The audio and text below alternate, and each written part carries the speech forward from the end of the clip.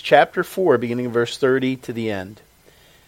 The Bible says, "And grieve not the Holy Spirit of God, whereby ye are sealed unto the day of redemption. Let all bitterness and wrath and anger and clamor and evil speaking be put away from you with all malice.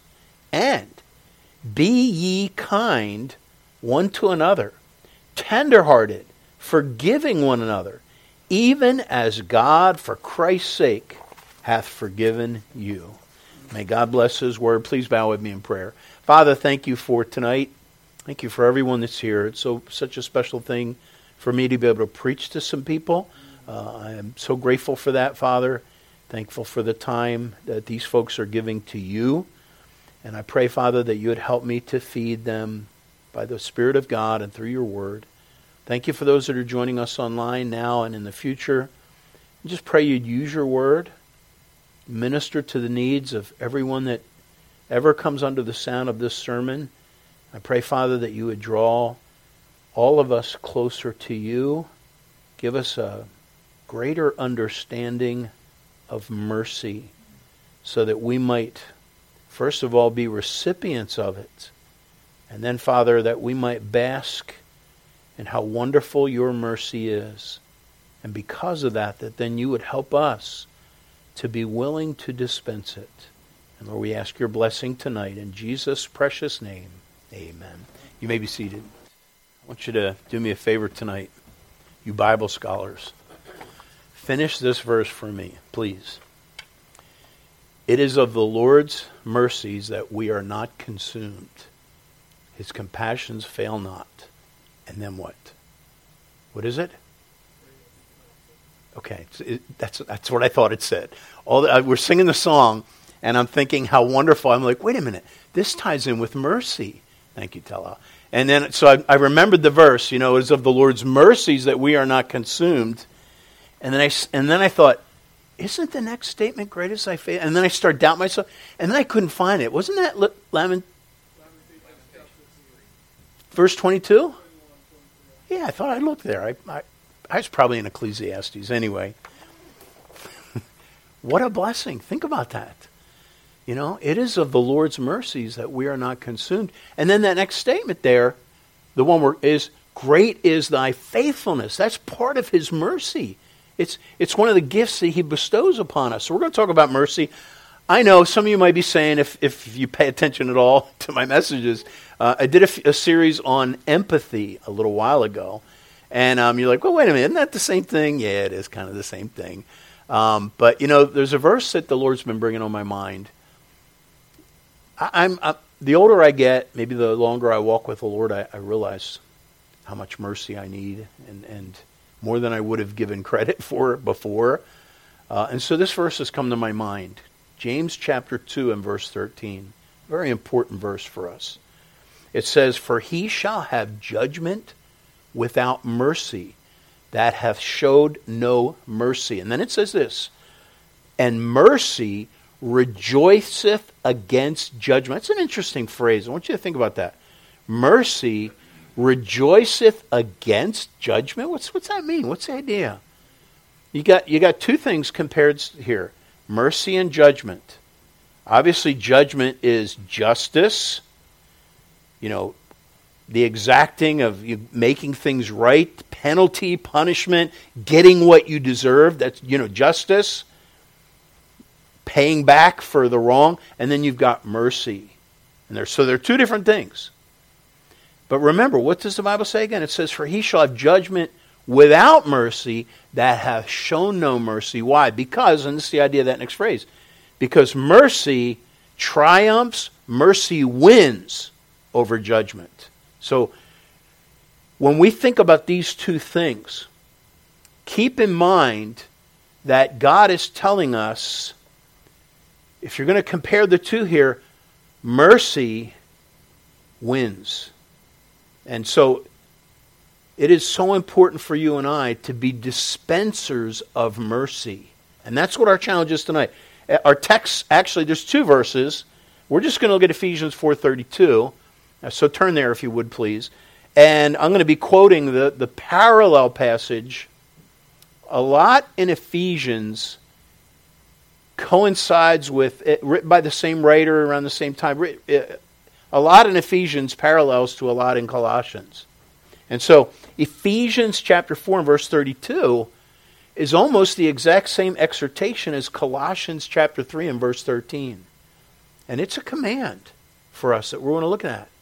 Now the word mercy is not found in either of these, but it's mercy. This is like the definition of mercy. Look at Ephesians 4:32. Be ye kind. When I looked up the definition of mercy, I traced the root. It actually goes back to a French word which has the idea of kindness. Showing someone, doing something nice for someone, giving them a gift, giving them something they don't deserve. So be ye kind, one to another, tender-hearted, forgiving one another. That's a command. Listen to what it says in Colossians 3:13. Forbearing one another and forgiving one another, if any man have a quarrel against any. Forbear and forgive. You can't do that without a tender heart towards someone. And we're commanded to do that. So we're going to talk about mercy tonight. And let me give you the outline, and we'll just jump in. We'll pray. And three things. The challenge to be merciful, that's what we just looked at. Then we're going to see the reason to be merciful, and that's the closing statement on both the verses that I read. And then after that, we're going to see the expectation to be merciful. Not only does God exhort us, hey, be merciful, and then he tells us why, with the greatest reason, but then he also says, I'm expecting it from you. Someday you're going to stand before me, and it's going to be very important that you forgave others, if indeed truly you have been a receiver of forgiveness. So every one of you here, including myself, there's going to be oodles and oodles of times where we are going to be called upon to forgive, and we're not always going to feel like it. So let's pray, and we'll jump right in. Father, give us grace, give us help. We know this is expected of us. We know your word teaches it, and it should be so simple, Lord, but we know that it is not. And we pray for grace and strength to obey your word, to grasp what you have done for us in this thing of mercy so that we might be more willing to do it for others. And we ask your blessing now in Jesus' precious name. Amen. So mercy is defined this way. Here's the definition. It is that benevolence, mildness, or tenderness of heart. Remember Ephesians 4? Tenderness of heart, which disposes a person to overlook injuries or to treat an offender better than he deserves. The disposition that tempers justice and induces an injured person to forgive trespasses and injuries and to forbear punishment. By the way, that's what we want to do, right? We want paybacks. You hurt me, I want you to hurt. You wrong me, you can't do that. You can't get away with that. And you expect me to forgive? Mercy. And I believe this is Webster, says this. In this sense, there is perhaps no word in our language precisely synonymous with mercy. That which comes nearest to it, what's the nearest thing to mercy, is grace. It implies benevolence, tenderness, mildness, pity or compassion and clemency. But he says this, but exercised only towards offenders. See, mercy has a context. Somebody doesn't say, please have mercy on me if they've done nothing wrong, right? It doesn't exist. The context is it's towards offenders. Mercy is a distinguishing attribute of the Supreme Being. In fact, Numbers chapter 14 and verse 18 says, the Lord is long-suffering and of great mercy, forgiving iniquity and transgression. Praise the Lord that he does that. So let's now go to Ephesians 4. Are you still open there? I move you all over the place. All right, look again at verse 32. The simple challenge. Be ye kind one to another. And what he's going to say after this is all being kind to someone. Tenderhearted. When you're tenderhearted to someone, you're showing them kindness. if you ignore them or you don't even give them consideration, you're not being kind. Be kind one to another, tender-hearted, forgiving one another. And again, Ephesians 3:13, forbearing one another. So you got to bear, you got to put up with something when you're going to have mercy on someone. Remember, you're talking about someone that doesn't deserve mercy. They deserve judgment, right? I mean, if they got what they wanted, and Paul talks about this in Romans chapter 12. Give place unto wrath. I don't want to give place unto wrath, I want that person to realize what they did to me. They deserve justice. Do they? Yes, they do. So, it's interesting that, and I want to talk about this for a minute. Spurgeon, I'm going to give you a quote in a little while if I get time to it. In fact, this is what led this whole thing. It was a devotion I did like a week or two ago. And Spurgeon, in his eloquent way, talked about mercy in a way, I think I've read that before. I was probably tired the years in the past when I read it, and it went over my head. But man, this one penetrated. This one hit me. He talks about mercy. And he said this. He said, it is mercy. So he goes on eloquently about mercy. And in this, he says, it is undeserved mercy, as indeed all true mercy must be. For deserved mercy is only a misnomer for justice. A misnomer is inappropriate or wrong. You're putting the wrong label on it. So deserved mercy is only a misnomer for justice. And I've been thinking on that little phrase. Again, deserved mercy is only a misnomer. It's the wrong way to describe justice. And that brings me back to, what is mercy?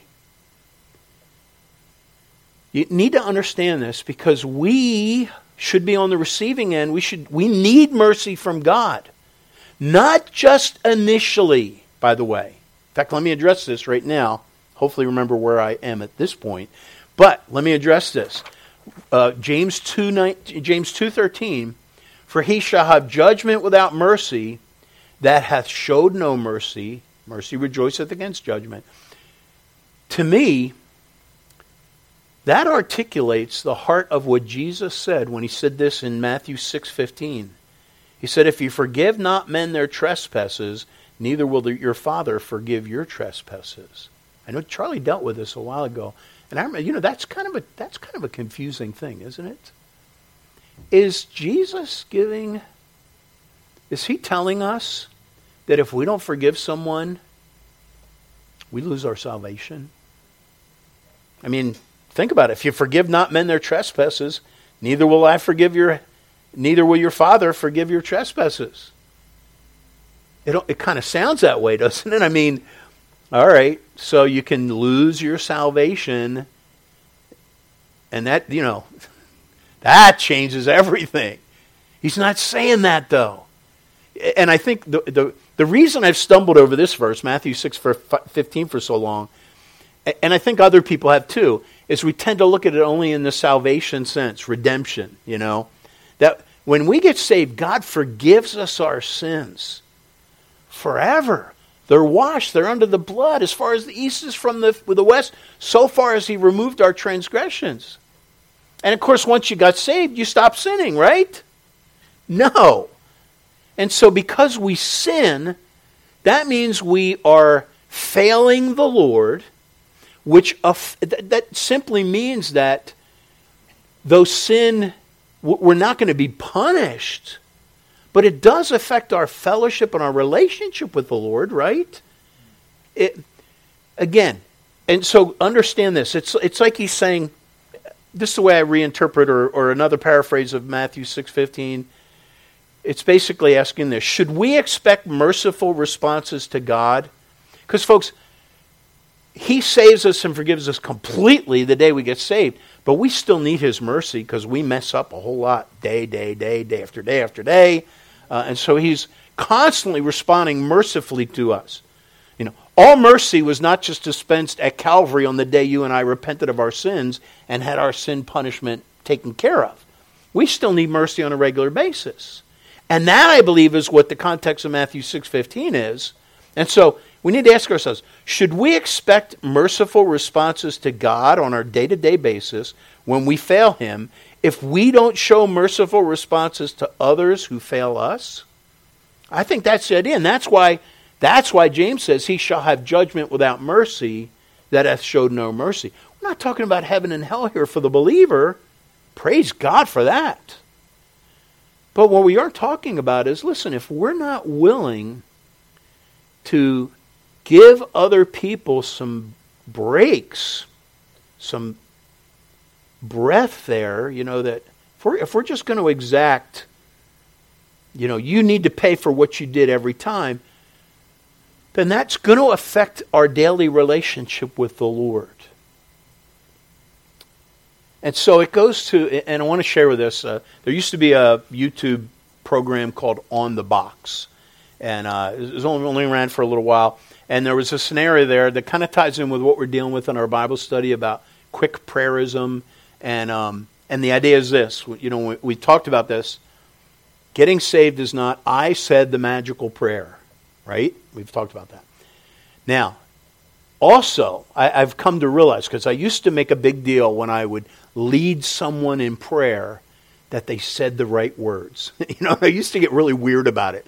Like somebody would pray, and in fact, this On the Box, they were talking about, having to lead someone through the sinner's prayer and where that can go wrong.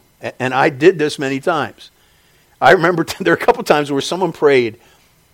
I thought I led them so well in what they were asking God, and then they prayed, and I'm like, oh, you know what? You didn't say this exact phrase. Let's go back and pray it again, And so he's talking about this, and he presents this scenario that I want to relate to you that I think is a good... Because what is salvation? Is salvation, again, it's not. We've hit this a million times. It's not saying the magical prayer. And so he gives a scenario of a husband that has committed adultery to his wife. And now his wife is willing to take him back. And so imagine this scenario. So here's this adulterous husband who is going to the home of his wife. They've been estranged, I guess, and he's going to apologize. He needs what? Mercy. Does he deserve mercy? No, doesn't deserve it.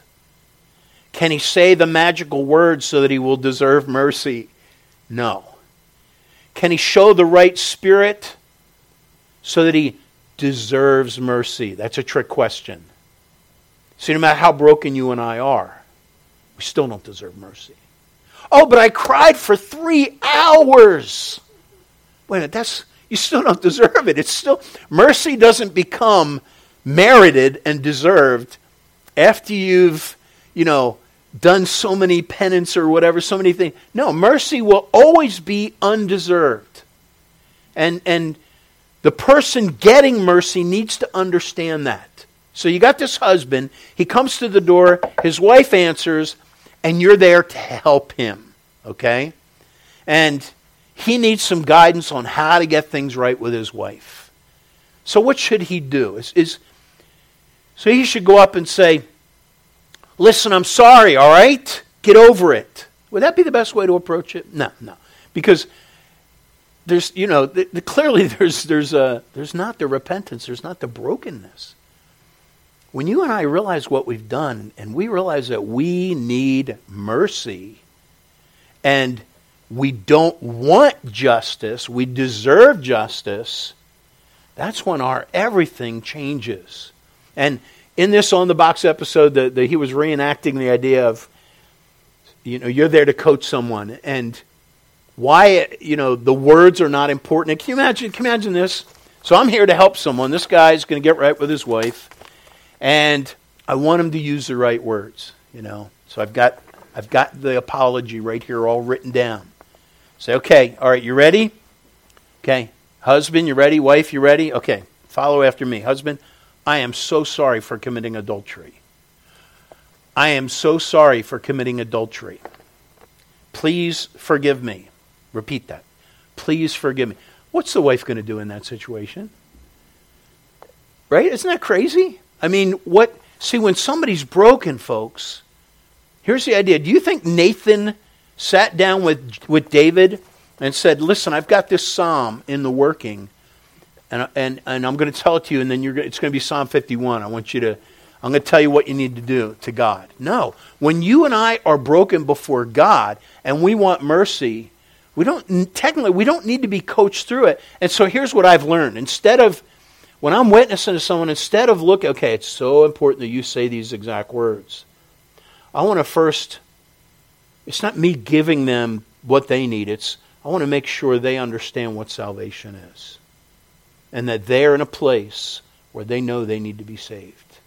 And so I am done with, if people don't get it, they're not ready for it, then give them time. But imagine that. See, when a man has committed adultery, his wife is willing to take him back. What a blessing right there. There's a lot of wives that aren't willing to do that. And by the way, I am never going to say, to the wife, you're commanded to do that. How dare you? Wait a minute. This is, we're talking about someone that is being asked to be merciful. Isn't it their right to then dispense the mercy? Right? And so, think about that when we come to God. When we come to God, we are sinners that have sinned against God, and we want mercy. We're not coming to God with a laissez-faire attitude like, hey, man upstairs. Hey, I really want this free gift that you give me. Yeah. Hey, can I be saved? Thanks, great. All right, let's go. No, it's, Lord, I have sinned against you. Have mercy upon me. So remember that receiving mercy it's not justice. In fact, deserved mercy, it's always undeserved mercy. Now, let's look at the reason now why we should be merciful. Back to Ephesians 4:32. Be kind one to another, tenderhearted, forgiving one another, even as. Wow, that's pretty amazing. Okay, we're not just commanded, because I want to tell you something. Every Christian that has been hurt, whether it's legitimate or perceived, and a lot of our hurts are perceived. Don't forget that because you have been hurt because of perceptions. And don't ever forget that you have probably hurt others because of misperceptions as well. And so don't forget that. I realize that there may be people that I have hurt, not intentionally, but I didn't even realize it. And so understand that. So here we have the challenge. We need to forgive even as God, for Christ's sake, hath forgiven you. And Colossians 3 says the same thing. Even as Christ forgave you, so also do ye.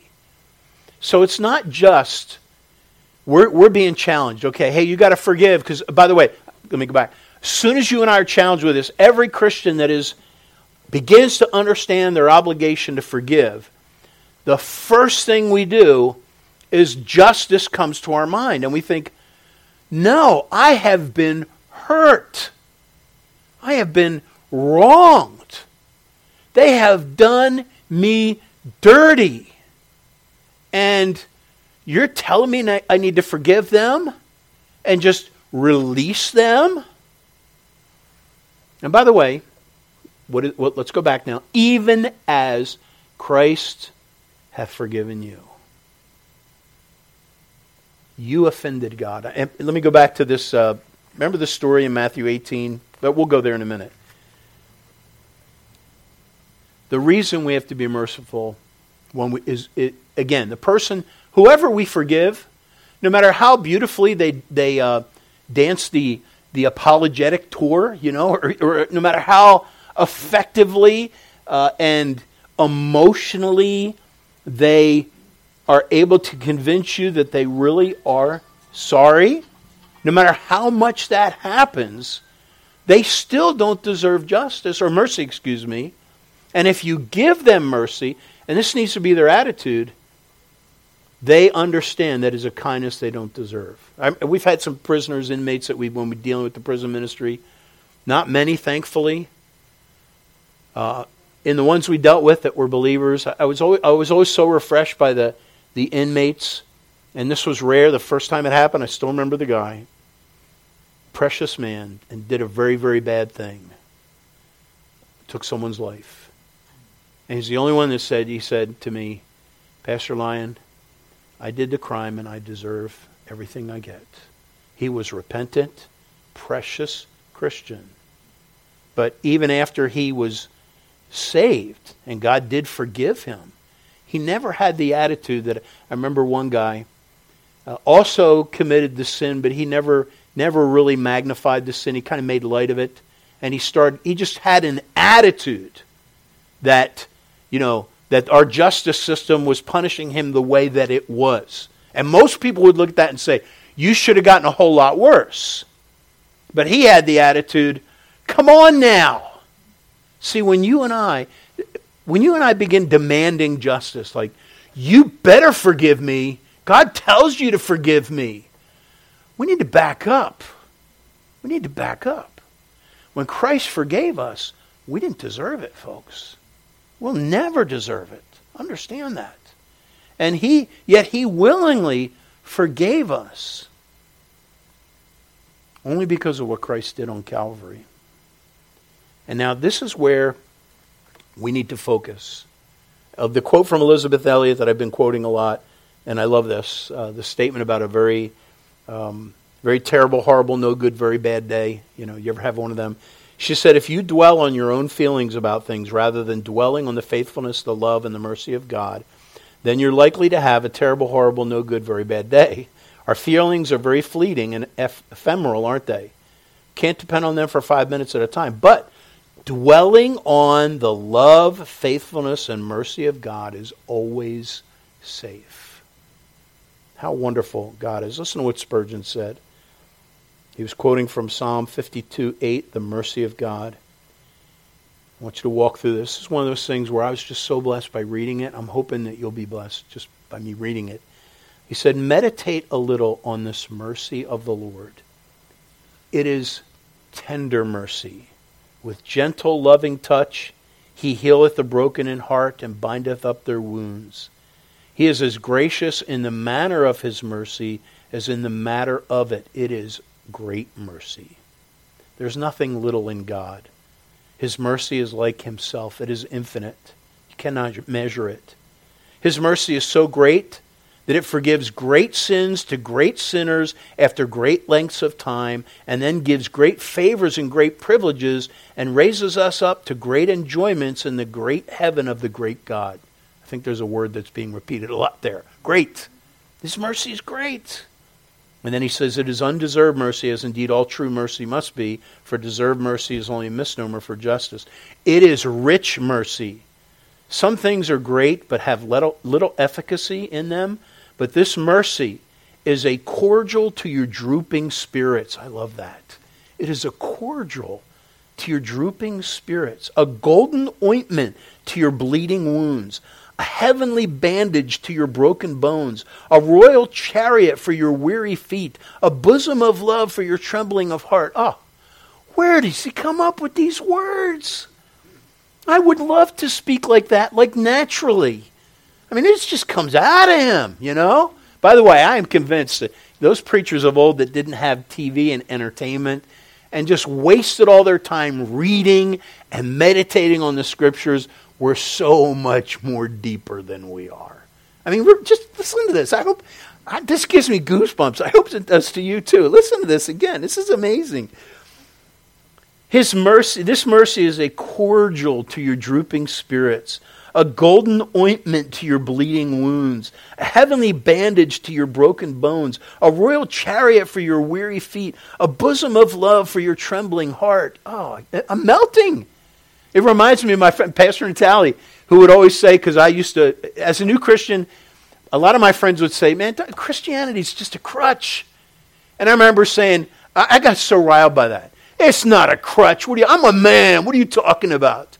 And then years later, I met Pastor Dave Natali, And I love his response. First time I ever got this response, when he says, oh, Christianity isn't a crutch. And I'm like, yeah, go on. He says, no, it's not a crutch, it's a stretcher. I'm like, what? He goes with it. And it's true. Christianity, God's grace, God's mercy, it's not a crutch, it's a stretcher. The crutch is for, we're painting ourselves too healthy. We don't need a crutch. We need more than a crutch. We need a stretcher. And that's what his mercy is. It is a manifold mercy. As Bunyan said, all the flowers in God's garden are double. It's an abounding mercy. Millions have received it, yet far from its being exhausted, it is as fresh and as full and as free as ever. Finally, it is unfailing mercy. It will never leave thee. Don't forget that. If mercy be thy friend, mercy will be with thee in temptation to keep thee from yielding, with thee in trouble to prevent thee from sinking, with thee living to be the light and life of thy countenance, and with thee dying to be the joy of thy soul. Praise the Lord for God's mercy.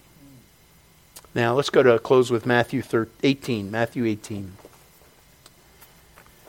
This is the parable we all know, the story about the king had a debtor that owed him. In fact, let's just read it. Matthew chapter 18.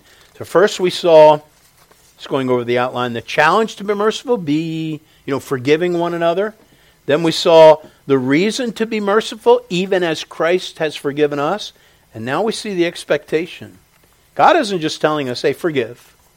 He's not just telling us the greatest reason why we should forgive, but he's saying, I'm expecting you to forgive. Okay, look at Matthew 18, verse 23. Therefore is the kingdom of heaven likened unto a certain king. And we looked at this recently, so we'll just breeze through it here.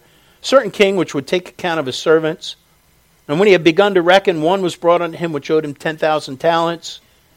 And by the way, that a talent was simply a weight, a measure of weight. So depending on if it was a gold or silver, if it was silver talent, it would be worth about in today's money about $161 million. Can you imagine being in debt $161 million? Well, if it was a gold talent, you're in trouble. Well, you were in trouble. I'd be in big trouble if I owed $161 million. But if you owed 10 talents of gold, it was $11.9 billion. There's a game our kids play. Would you rather? Which would you rather? And they get two scenarios, And usually the two scenarios are like neither. I'd rather neither, but you have to pick one. It's part of the game, All these different scenarios. It's kind of fun, and it gets you talking. And so which would you rather?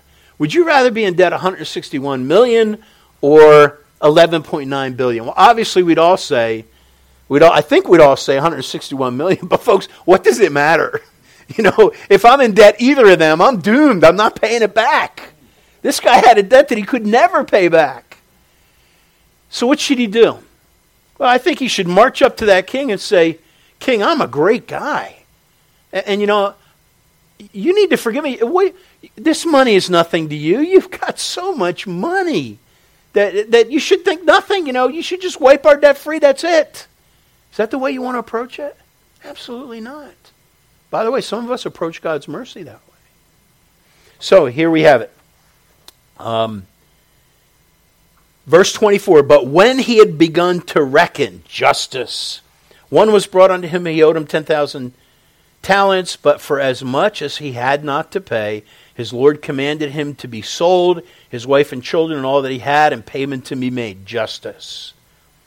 The servant therefore fell down and worshipped him, saying, Lord, have patience with me, and I will pay thee all. I don't know how is somebody going to pay that? The Lord of that servant, and then it was 3 words, beautiful words, moved with compassion. Not emboldened by justice or seething for revenge. No, that wasn't it. He was moved with compassion and loosed him. What? Just like that? Just like that. And forgave him the debt. By the way, if you got saved, that's what happened. Whew. Amazing. Just amazing. And this is where the story turns incredulous. Verse 28. But the same servant went out and found one of his fellow servants, which owed him 100 pence. And he laid hands on him and took him by the throat, saying, Pay me that thou owest. So this guy, somebody owes him 100 pence, which, what was it? I believe a pence is, not the vice president last time. It was, the word pence is actually denarii, is the Greek, and it's, a denarii would be 1 day's wage. So 100 pence would be 100 days' wage, 100 days of wage, whatever your typical wage would be. Now, compared to the talents, 10,000 talents, 161 billion or a million, 11.9 billion. Compared to that, now let's play which would you rather. Would you rather the debt that was owed to the king, or would you rather the debt that was owed to this guy? I'd rather the debt that was owed to this guy, because it could literally be paid back. And so this guy had the same response. He laid hands on him, took him by the throat, saying, Pay me that thou owest. Verse 29, his fellow servant fell down at his feet, besought him, saying, Have patience with me, and I will pay thee back. Oh, I heard that before from the same guy. And he would not, but went and cast him into prison till he should pay the debt. So when his fellow servants saw what was done, they were very sorry, and came and told unto their Lord, that's the king, all that was done. Then his Lord, after that he had called him, said unto him, O thou wicked servant, I forgave thee all that debt, because you desired it of me. Shouldest not thou also have had compassion on thy fellow servant, even as I had pity on thee? That's the understatement of the world right now. Shouldn't you have had compassion on him the way I had compassion on you? And the answer screams down the halls of eternity, absolutely yes. If you understood the debt that you've been forgiven, then how can you not forgive someone who does something far less than we've done against our holy God? I want to close with this scenario. It's a man from the Old Testament that struggled with forgiveness. Just briefly touch on it. His name was Jonah. You remember Jonah? Jonah was a prophet of the northern tribes, the northern tribe rather of Israel. Or that's where he was from. He was from the north. Let me get my notes here. He was from the northern kingdom. That was during the divided kingdom. And during his years as a prophet, Israel stood high among all the other nations. Not spiritually. It was under the reign of Jeroboam II, about 793 to 753 BC. But that was a time in their history where their borders had extended to the farthest ever since Solomon's reign. And so they were, politically, they were very powerful. Spiritually, they were horrible. But God did not send Jonah to those people that needed to be preached to. He sent Amos to them. Instead, God called Jonah to the Assyrian, to preach to the Assyrians, which was the enemy. And so God, the capital of the Assyrian nation was Nineveh. And God challenged them, God challenged, let me make sure I always get my cities wrong in this. Yeah, the capital of Nineveh. He said, I want you to go, and I want you to preach to Nineveh because I'm ready to judge them. And that thought kind of pleased Jonah as a devout Jew.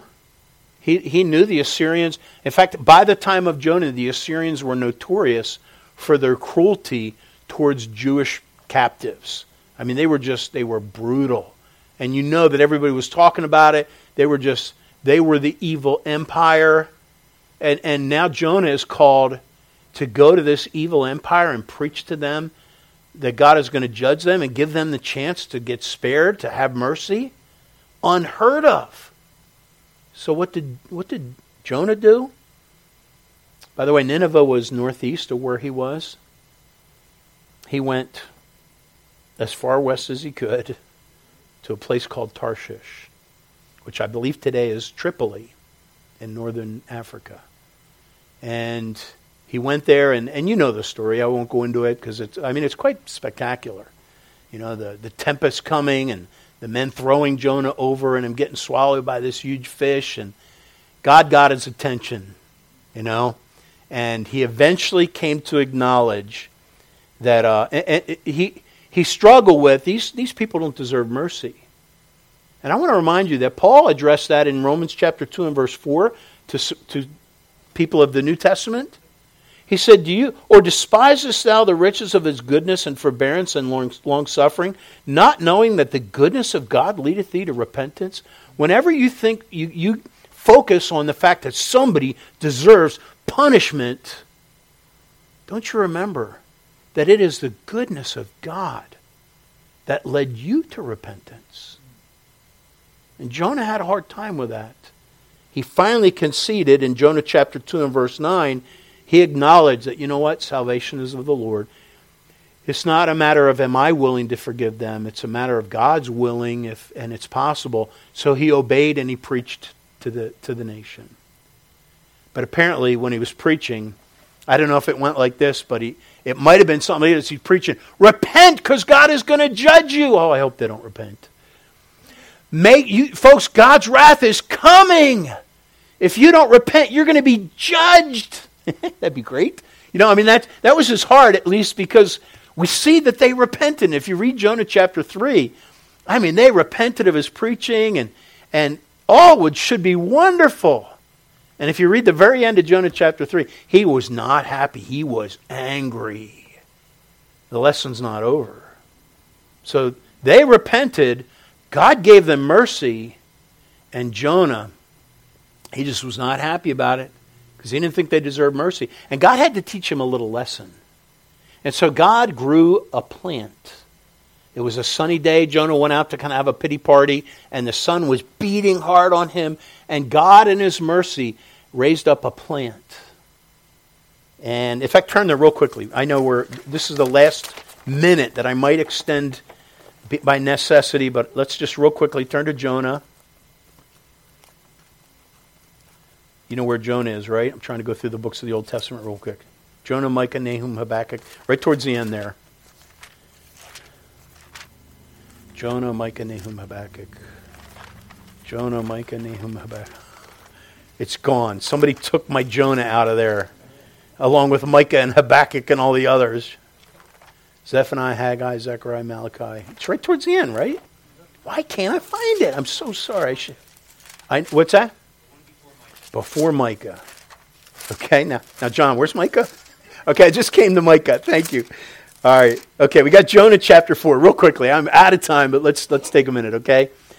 And the Bible says in Jonah 4 and verse 6, and the Lord prepared a gourd and made it come up over Jonah that it might be a shadow over his head to deliver him from his grief. So Jonah was exceeding glad of the gourd. Now, by the way, the translation of the word gourd is notorious historically, because when Jerome was translating Greek had been the common language for centuries. So the Bible had been translated, Old and New Testament. The New Testament was originally in Greek, but they eventually had the whole Bible in Greek, and that was used for centuries. And now Jerome, it's about 300, late 300s into the early 400s, so what's the 4th century? And Latin was now the main language, and they didn't have a language or a Bible translation in their language. So Jerome began translating to Latin, the common language. This was before English came along, okay?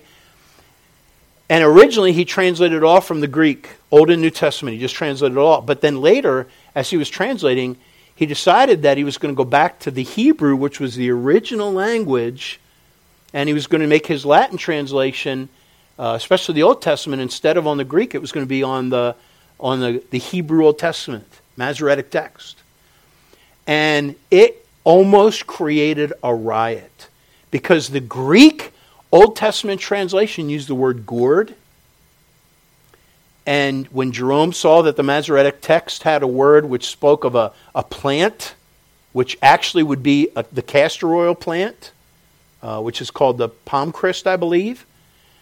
And when he changed it, there was a pastor in a church that almost had a riot because he translated it more literally from the Hebrew. And by the way, the King James translators have a little note in the margins for the word gourd. It says, or palm crist, which is a castor oil plant. And I won't go into all that, but here's the challenge. God made this plant to come over and give him some relief. Jonah was very happy for the relief, and then God killed the plant, and the relief was gone, and Jonah got upset. And he pleaded with God, and God said basically to him, this I'm summarizing, he said, You were happy when this plant protected you, and now the plant's gone. And he used that. In fact, let's look at the verse here. He said, verse 10, Thou hast had pity on the gourd for which thou hast not labored, neither madest it grow, which came up by the night and perished in the night. Should not I spare Nineveh? He's using this to teach Jonah, listen to me. He's like, you need to understand. You have pity on something that you had nothing to do with, which would be the Assyrians. I created them. How dare you not have pity on someone that I'm going to have pity on? What an amazing lesson that is. I close with this. There's a man in 1966. He was a professional boxer named Reuben Carter. Hurricane, they called him. And he and a friend were convicted of murder in a highly publicized trial. This was back in the 60s. And he was convicted. He claimed wrongly. He literally became a jailhouse lawyer, like a lot of guys do. Ended up arguing his case, and it ended up, after 19 years, it ended up that he was acquitted, that he was wrongly accused. Can you imagine spending 19 years in prison and then being released? And he said this about this. He said, wouldn't anyone under those circumstances have a right to be bitter? He said, I've learned that bitterness only consumes the vessel that it contains. And for me to permit bitterness to control or infect my life in any way whatsoever would be to allow those who imprison me to take even more they've already taken. What an amazing thing. You see, when you and I get bitter, folks, we are robbed of the freedom that is in Christ. When we don't forgive someone, we are keeping bad debt on our property. Unforgiveness allows someone else to control you. Remember, you've been forgiven. You've received mercy. If you ever come to a point, and I think this is what happens, as soon as you and I stop as soon as we start exacting justice from someone else, and we're not willing to forgive them when they have repented and all that, we're not willing to give them mercy, I think that's a point when we have stopped valuing our own mercy that we received. Let's not do that. Please pray with me. Father, thank you for your word. Thank you for the patience of the folks. Lord, this matter of mercy is so important. And I pray that you would help us, first of all, to embrace it ourselves, to realize that we need mercy.